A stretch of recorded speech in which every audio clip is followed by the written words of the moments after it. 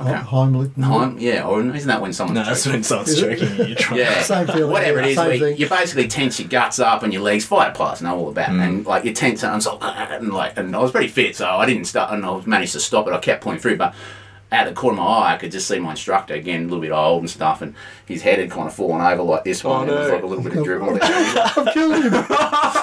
And I'm going, oh no, and so I pulled harder, and finally the machine, and we were at height, so there was no probably real danger, but The prop hit the water. yeah, the prop hit the water dam in the So I finally pulled out.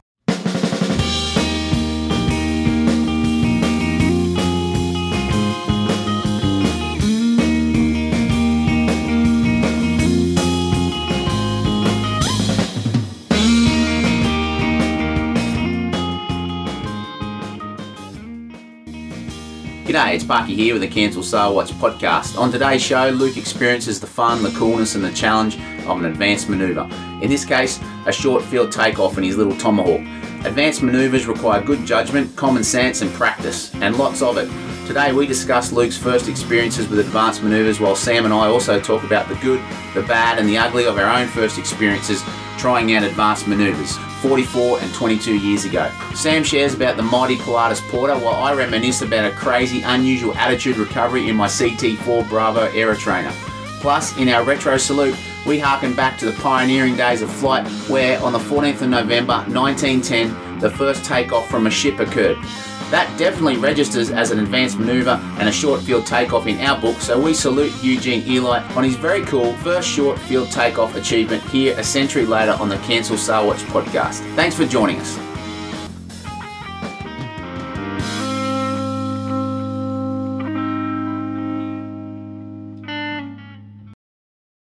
So anyway, today guys, I'll just kick off with our little retro salute to a guy called Eugene Eli, who was the US Navy's first aviator to launch himself off a ship. So we're talking about advanced manoeuvres today, and that seemed to me to be a pretty advanced manoeuvre, particularly back in those days with the contraptions that they used to fly about. So if you go to the US Naval Aviation Museum website, and I'll post a link in the show notes, you'll find a little bit more of an elaborate or comprehensive account. So I'll just read some of it, but it's pretty interesting. Obviously, Luke, your first advanced manoeuvre was what? It was a short, well, I don't know if you'd count steep turns as an advanced manoeuvre, but probably the most fun one so far has been the short soft field takeoff.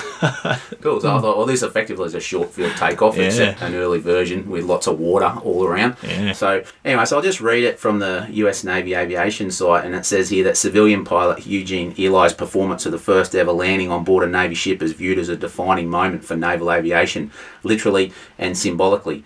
The arrested landing using ropes and sandbags, the foundation for carrier flight operations, have become the essence of naval aviation. And it's actually interesting because I just started reading again Flight of the Intruder. I don't know if you guys have ever read that. Oh, yes. By Stephen Koontz. It's like fictional, but obviously he was an aviator, A6 aviator himself, and so he writes these awesome novels. And Flight of the Intruder is a good one, and that's a lot of takeoff and landings, both by day and night on carriers. Really, really well written. Gives you an inside look at what that would have been like. Yeah. Somewhat overshadowing Eugene Eli's first flight is what occurred 2 months before, on November 14th, 1910, when Eli successfully took off from the cruiser Birmingham as she laid anchor in Hampton Roads, Virginia. This landmark flight was the brainchild of Captain Washington Irving Chambers, the Navy officer tasked with overseeing aviation matters for the Sea Service, and a pioneer aircraft manufacturer called Glenn Curtiss.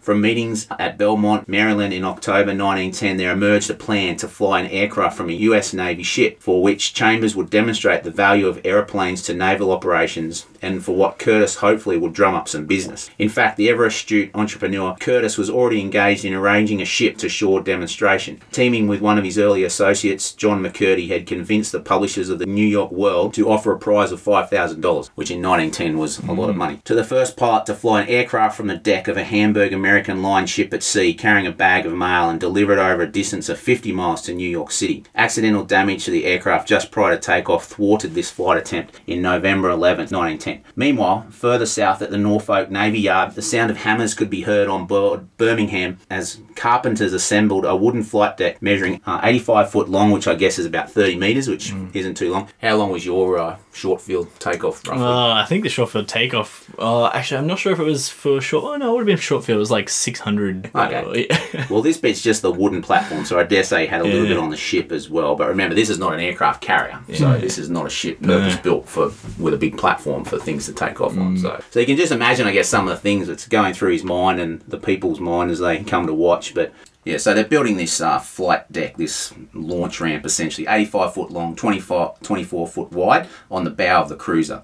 Eugene arrived in Norfolk with his aeroplane on November 13th, and the following morning he watched the sailors gently lift it and placed it on the improvised flight deck. When Birmingham got underway before noon on November 14th, 1910, the plan was to steam into Chesapeake Bay and while underway, launch Eli, who would fly his plane a distance of approximately 50 miles.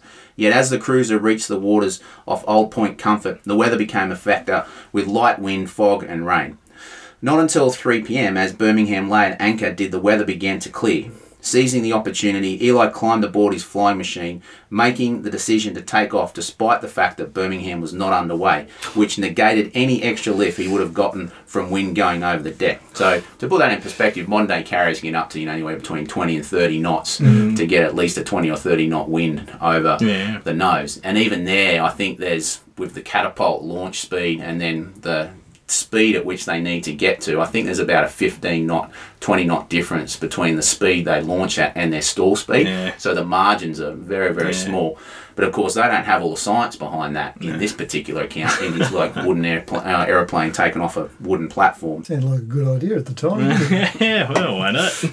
I guess someone had to be the first. It wasn't going to be an A6 Intruder or a Raptor or anything like that. At about 5:15, the plane began its takeoff run down the deck, which included a 5-degree angle down, its end just 37 feet above the water. Feeling his wheels leave the deck, Eli instinctively dove towards the water in an effort to accumulate speed, but miscalculated. So I just want you to keep that at the back of your mind, because he seems to have a problem with judging the dive and the pull-out point. And then it's described here in a newspaper account as looking like a heavy coarse saw had gone along its edge. So he's come off the deck, dived, got up speed. Now, not only have the wheels hit the water and, kind of skimmed off, they've actually hit the water and the props hit the water as well. So the props chewing up all the water and all this spray and froth going up. So much so that his goggles are obscured by all the salt spray and everything very close to the water. So with a damaged plane and the primary purpose of the flight demonstrating an aeroplane could take off from a ship, I would say just barely. I was going to say, does that actually count? I think it does. Well, can you imagine that scene though? Like you just watch this plane and like you see it come off the end of this ship. It hits the water. There's like salt spray, everything going everywhere. And then next thing it kind of staggers out the other side. It's unbelievable. One of the Three Stooges. He quickly sought to put down on dry land as quickly as possible, landing on a beach not far from Fort Monroe after less than 5 minutes in the air, during which he'd flown a distance under 3 miles. So that's pretty cool, because if you think about it, 1910, I mean, the Wright brothers were only flown, 8 years before, 9 years before or something. What year was that again? 1901 or something? It was 1901, yeah. Barely, still in its infancy. Aviation's just a toddler, and these guys are throwing themselves off a ship. Now, the reason I wanted to bring out and just hold in our minds this miscalculation is when he was 24 years old, he completed another flight, an exhibition flight in 1911, and his plane was late pulling out of a dive and he crashed. Now, somehow or another, he's managed to pull himself clear, but his neck was actually broken and he died a few minutes later. It's interesting because he threw himself off the ship there, miscalculated a bit with the water, and he's been doing dives or whatever, an exhibition, miscalculated again, and this time crumped it in and unfortunately killed himself. So I just thought that was a little bit of a sad ending, but as with many of these pioneer aviators, that was always the risk. It was a massive risk, and he was prepared to take it.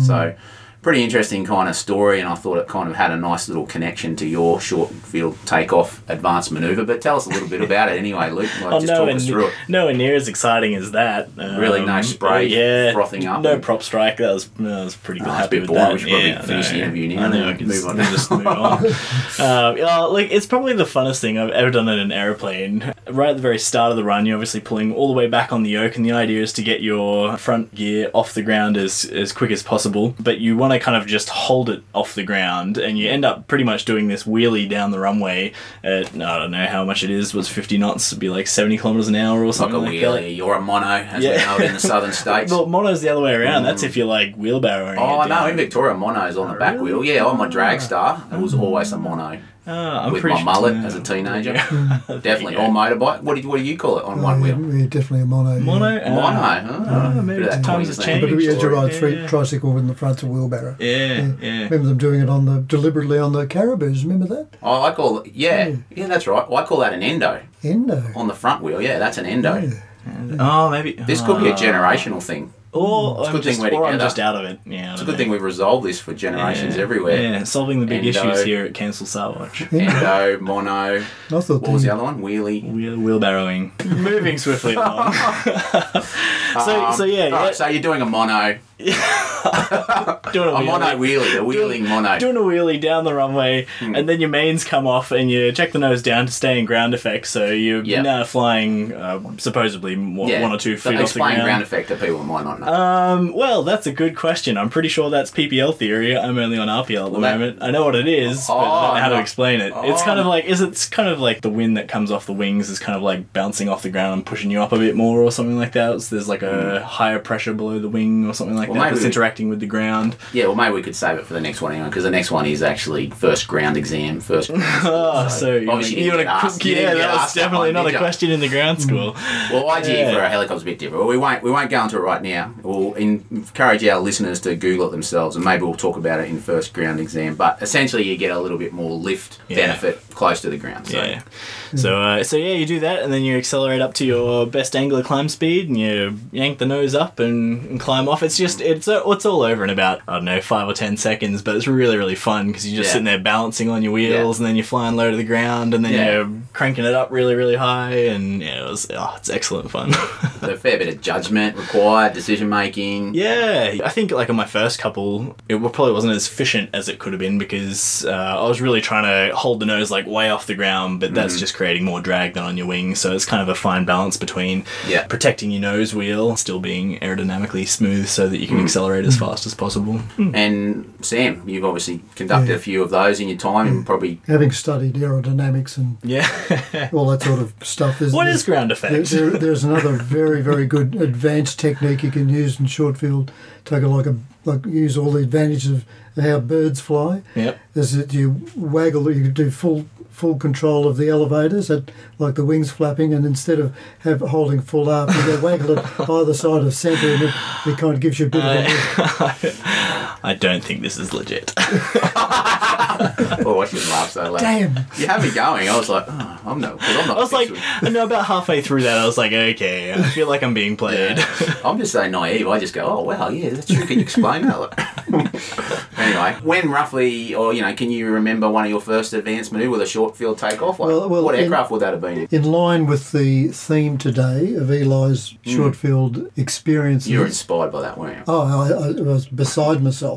I thought that instead of things in windshields, I'd talk about the instructor giving me a demonstration in July 1977. We'll omit names here. It was in a Pilatus Porter in Lima 1 at Oki. And they've got Which is a low flying area. Low flying area. Oki, yeah. Still there. It just happens to have these two little strips. One goes up a double incline north-south, and the other one's off to the northwest, and it's a very short, very steep, probably 10 or 12 degrees, and it's only about probably 200 or 300 feet long. The long one was used, or relatively long, was used primarily to land on and use the double slope, so that as you went over the slope you had to put different control. On the final test they would inevitably get you to land downhill on a double slope. The first one was mild and the second one was quite steep, so you had to be very careful you did the right thing.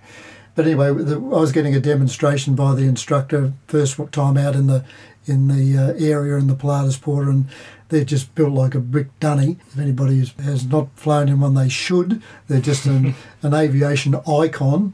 Anyway, the instructor's briefing me that we're going to go in there and we're on final approach. He says, righto, we're committed. And he's doing appropriate things. And I'm already impressed, and we hadn't even landed. So next minute, this thing goes thump on the ground. And he yells out, "We've lost our tail wheel." Oh, no. Hold it, have we? Yeah. And he pulls this thing up to a halt and shuts it down, and sure enough, he landed a little bit short, and a bit of a wash away had caught the scissors on the front of the tail wheel and ripped it off. So that was my introduction to a short field landing. Nice. Very interesting. Yeah, the Porter was a magnificent aircraft. It kind of got phased out just as I was coming in. But interestingly, that same valley now, at the top of the valley, not many people know there are actually Porter strips in there anymore because kind of history's moved on. But there's a house at the end that's kind of noise sensitive area. Very guy was very upset, and so upset in fact that he wrote in big letters on his roof. I won't use the vernacular, but it was essentially "F off you." So we don't fly up there anymore. We fly around there. Yeah. Well, this particular time they flew out a repair team. They strapped a lump of 4B2 or 4B4, whatever it was, on the back where the tail wheel used to be, turned it around and flew it back to Oakey. Yeah, and just skidded it on the ground. Well, I was at Swanbourne flying Hueys, and they would tell me there we would land on an oval, Aussie rule size oval, drums. They say, "Oh yeah, Porters used to land here, so on an Aussie rules field and take off again." Amazing. Wow. With enough wind. Yeah. Is that the Nogra? No, out at Swanbourne in Perth in the west. Yeah, Nogra, we used to land there regularly. Yeah, Nogra as well. Yeah. Amazing. Yeah. But with the Pilatus Porter, they had two sets of wheel. One was a reasonably small wheel, and the other one was like a Tundra wheel, a big soft wheel, soft tyre. And if you had probably 15 knots or more on the nose, you could open up the PT6, probably about 2.5 to 3 turns of the wheel in your airborne. Oh, wow. And I can remember John Marsden doing a demonstration doing exactly that, and just getting, as soon as he got it airborne, just putting it at a 45-degree angle of bank turn. And people just couldn't believe that this possibly do it. And the reactions to it were just amazing. People would be laughing, and some people would be crying, and just not the sort of thing you'd expect. No. Because it was something Crying. I actually see people cry to. And I remember flying to the old Brisbane airport back in the 70s, and we used to get on very well with the air traffic controllers. They'd regularly ask you, if things were fairly quiet, can you give us a demonstration of a short field takeoff or a short field landing? And this particular day, there was a couple of aircraft taxied down the taxiway, and they're at the holding point ready to take off. So I'm on final approach, and he said, after landing, take the first taxiway to the left. I heard the stories. So I came down there, set the tail wheel down on the keys, landed, put it in reverse, turned at the end of the keys, and faced directly towards the DC-9 or whatever it was. Waiting to come on. And the air traffic controller came back on and said, "Smart ass, I meant the next one." That's excellent. So now in your Piper Tomahawk, Yeah. you know what to do next weekend, don't you? Yeah, that's it. Well, like I have done short soft field landings. On the keys? On the keys, yeah, no. No, stopped on the keys. Oh, no, I haven't stopped on the keys. Gosh, no. So the keys are they look like white strips, like piano bars at the start of the runway. So you can imagine, what would that be? 20 feet? Oh, no, it'd be longer than that. There's quite... No, they'd be at Brisbane International level. Oh, okay. Yeah. Probably be, 100 metres, 50? I don't know. 50 to 100 metres, yeah. Yeah, so pretty short. An Aussie rules field again, essentially. Yeah, no, on my short field landings, my goal is to always try and stop before the 500-foot marker. So I can usually do that if I put it down literally right just after the threshold. Can you actually get it right on the 500-foot marker? I get it right before. No, but can you aim to there so you actually land to a point? Oh, no. I have to touch down on the keys and then stop before the 500. Cool. Yeah. Something to work on for the future. Yeah. We might move on with mine. I had a bit of a think about this. It wasn't so much short field takeoffs, but and I may have even told this story before, but it's worth telling again. The first advanced manoeuvre for me was what we used to call unusual attitude recoveries. And again, no names, no pack drill, but essentially it was down at Tamworth, and the whole idea was that we would recover from a UA, unusual attitude. So the aircraft would be put in any kind of attitude. It might be on its side, it might have the nose down, it might have the nose up. A more advanced one was the nose right up with no airspeed. So the aircraft would keep accelerating to a certain point downwards, and then you'd pull the nose up. This is what the instructor would do. Bring the nose right up until all the airspeed bled off, and just as it's bleeding off, it's either going to go forward or backward. And so he would then go, right, handing over, Adrian, recover now. And you had your head down the whole time. And so I think I've recounted in other episodes where I used to get really sick, air sick. And so I was kind of struggling with that a bit. And so, you put your head down and he's throwing this thing all around, getting disorientated and kind of get the cold, clammy feeling starting to come on, and then you'd look up. And he'd actually explained it in the brief with a little bit of a handy rule of thumb, which didn't work for me on the day, but it was basically if you looked up and you look at the airspeed and there's nothing on the airspeed indicator but the maker's name, this is what you need to do. You need to look for the blue wing. I'm going, okay, blue wing, you've got that. And what he meant by that was as the aircraft's starting to either turn either way, because it might fall forward but it might also turn a bit, is look for the wing that's in the sky, as in the blue sky, and roll to that rather than the ground. And so I think, okay, blue wing, got that. And so he goes through his whole manoeuvre, throws it around, tosses it about. I look up, he goes, recover now, Adrian. I look up and look at the airspeed indicator. There's nothing on the airspeed indicator but the maker's name. I go, okay, blue wing. And I'm looking at it's all cloudy sky.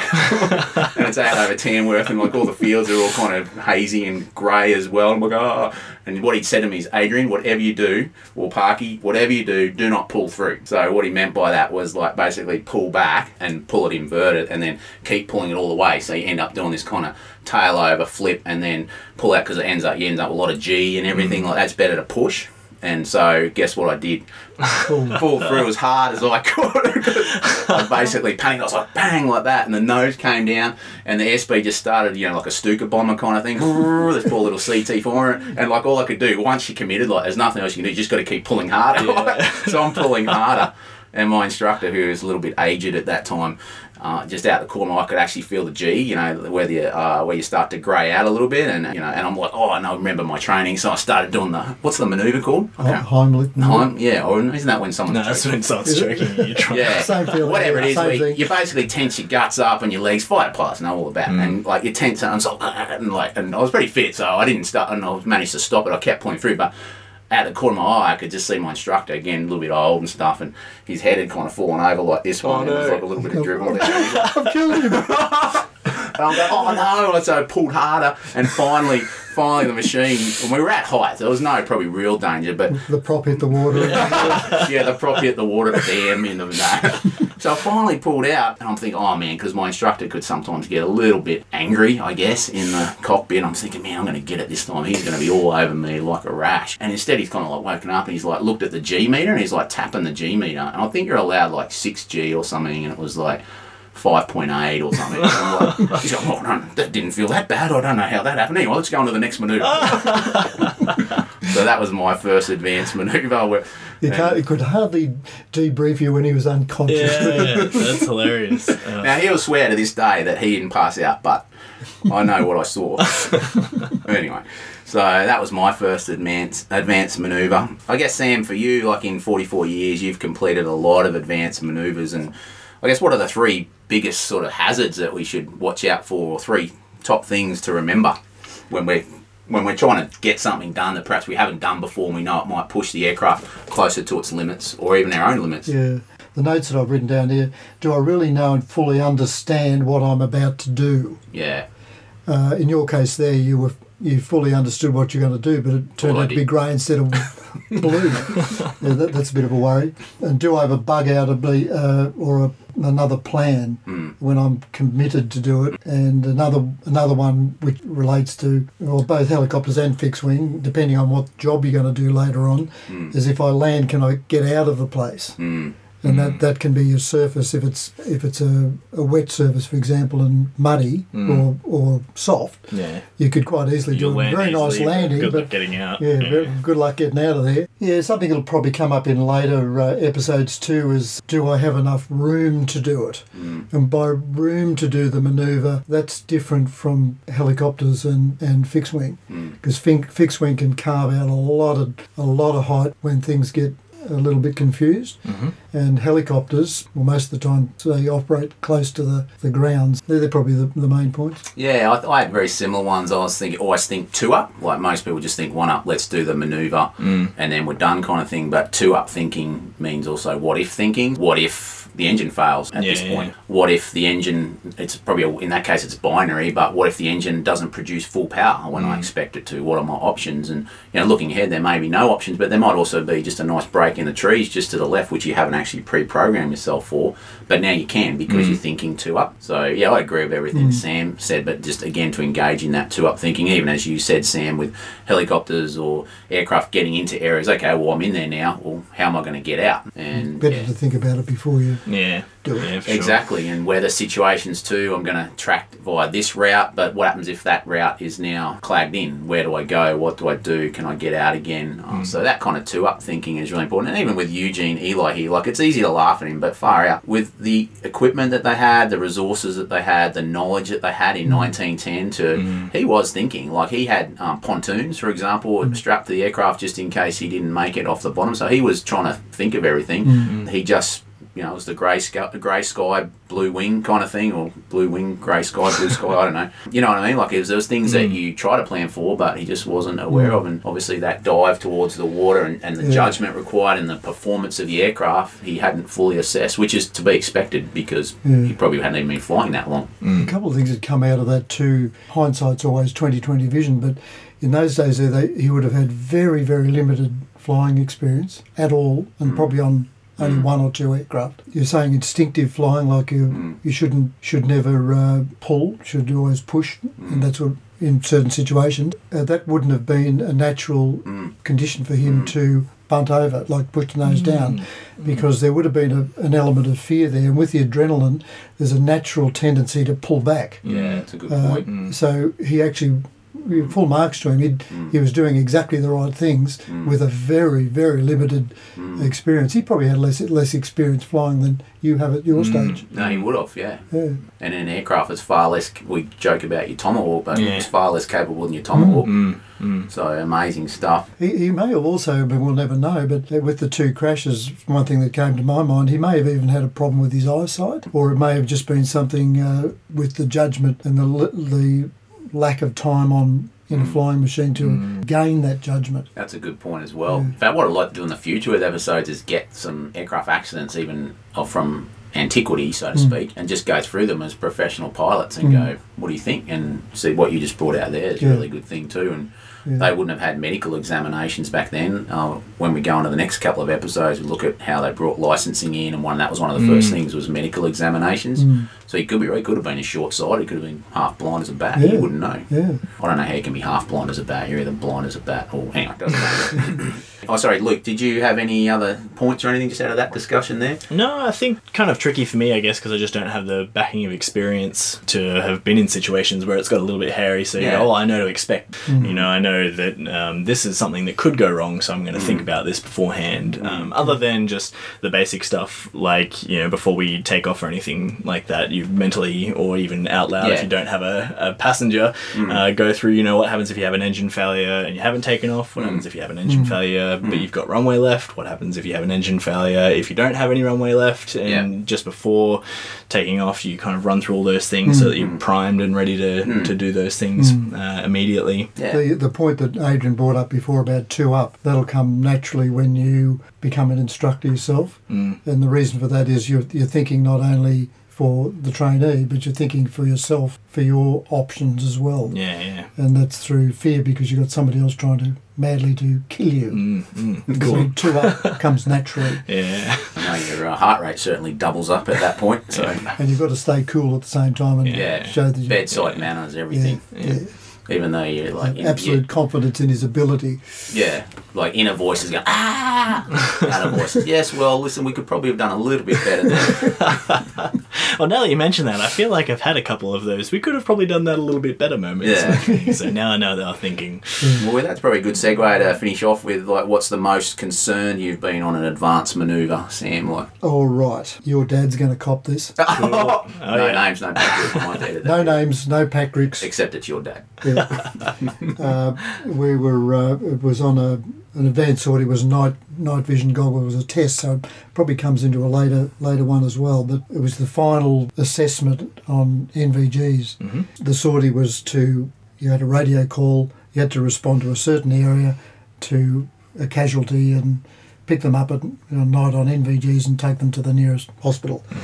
So we were at the Shoalwater Bay training area north of Rockhampton, and the Clifftop Rescue. So did everything right, and there's your dad, myself, and a loadmaster. So we zipped down to that spot, and he did all the right things, and he's into wind, and trouble was he and the loadmaster could see exactly what was going on. I'm on the other side of the aircraft with the ocean, and it's no moon, no nothing. You can imagine what I could see. Yeah, not much. So I'm supposed to be assessing him and supervising and providing the what ifs and let's get out of here if we have to and save everybody's life. And I couldn't see anything. And they couldn't understand. I'm going, go around. They couldn't understand what was wrong. So as we went around, I explained to them that I was kind of useless to them. Yeah. We never consider you useless, Sam.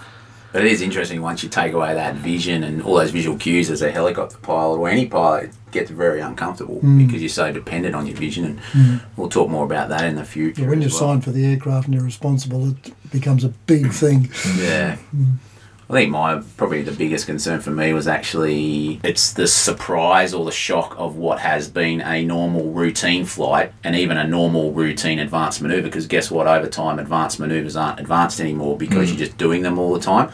And I was talking to the guys about this the other day and just saying apathy is an interesting thing, because apathy doesn't come about by lack of activity or boredom. It does come about by that, but not that alone. It comes about by doing the same thing over and over again. So you can do something incredibly dangerous over and over and over again, and it just, that normalised deviation over time, you just get used to it. For me, we often go out and do air mobile assaults in teaching trainees in Black Hawks how to hold formation, how to land properly, how to land in slope areas and stuff. And on this particular day we came in, and again it was a pad that we've been into many times, and there was a slope that was about 8 or 9 degrees, which is, it's big enough but it's not massive for a Black Hawk. A Black Hawk can handle that okay as long as it's handled properly. Trouble is when you're in formation, the trainees obviously got a whole bunch of things going on in their head. They're looking at the other aircraft, they're trying to station keep, they're trying to not hit anything as they come in. It's very intense, high workload, and so station keeping was great. But then as we hit the ground or arrived on the ground, rather than from there just do a normal slope landing, which was expected, he was still in the kind of hole, got to get in there real quick. So he's hit the slope, and then instead of nice, assertive but not aggressive controls, the cyclic's going kind of left, right, and then the aircraft's doing all these pivoting things, and the loadies are crying out in fear. And I was on the left, of course, and I saw the disc come down to about, I don't know, it must have been a couple of foot off the ground, because that's the way the slope was going. I'm like, take it over. Okay, blogs, we could probably have done a little bit better there. I just remember one in along with the theme of short takeoffs and landings. When the Nomads were brand new, John Marsden was giving me my endorsement on it. And this particular one was an advanced manoeuvre, was a short field landing on the runway with a specific area nominated as the start and the stop, with one engine out, and the idea was you came down there, you landed, immediately put the brakes on full, and then try to keep it in a straight line. I probably only had half a dozen hours on the aircraft at that time, so I came whistling down there into Oakey. I think it was landing on runway 14, landed there, full reverse, and when the dust settled, we taxied off to the ka-thunk, a brand new Nomad. And the tyres had been completely flat spotted right down to the tubes. Oh no! 2 new tyres, thank you very much. Wow! But that was, once again, we had virtually no experience on the aircraft. We were learning as we went along. Yeah. And you would have learned from that. I'm sure you didn't do it again. No. So hopefully, Luke, you can learn from today, and other people listening can learn as well, and hopefully those people that aren't in the aviation world can hear about some of our exciting ventures, even just being boring sort of, aviators in a way. But maybe don't go and do what we said before, try and land on the keys and just... and don't apply before the we trust that you're more mature than that. And don't apply full brakes before you actually land. It's not a good thing. No. Think 2 up. All right, thanks guys, that's good.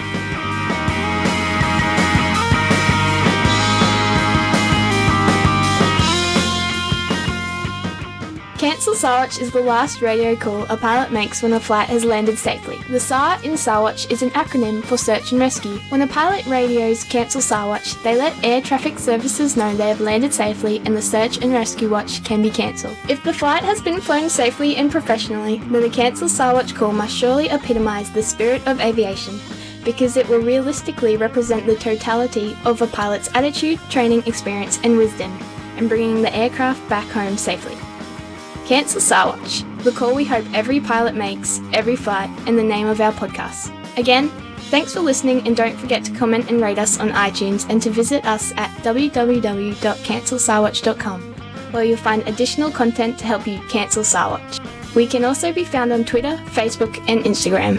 Hit your Cancel Sarwatch bookmark in about 2 weeks for our next episode.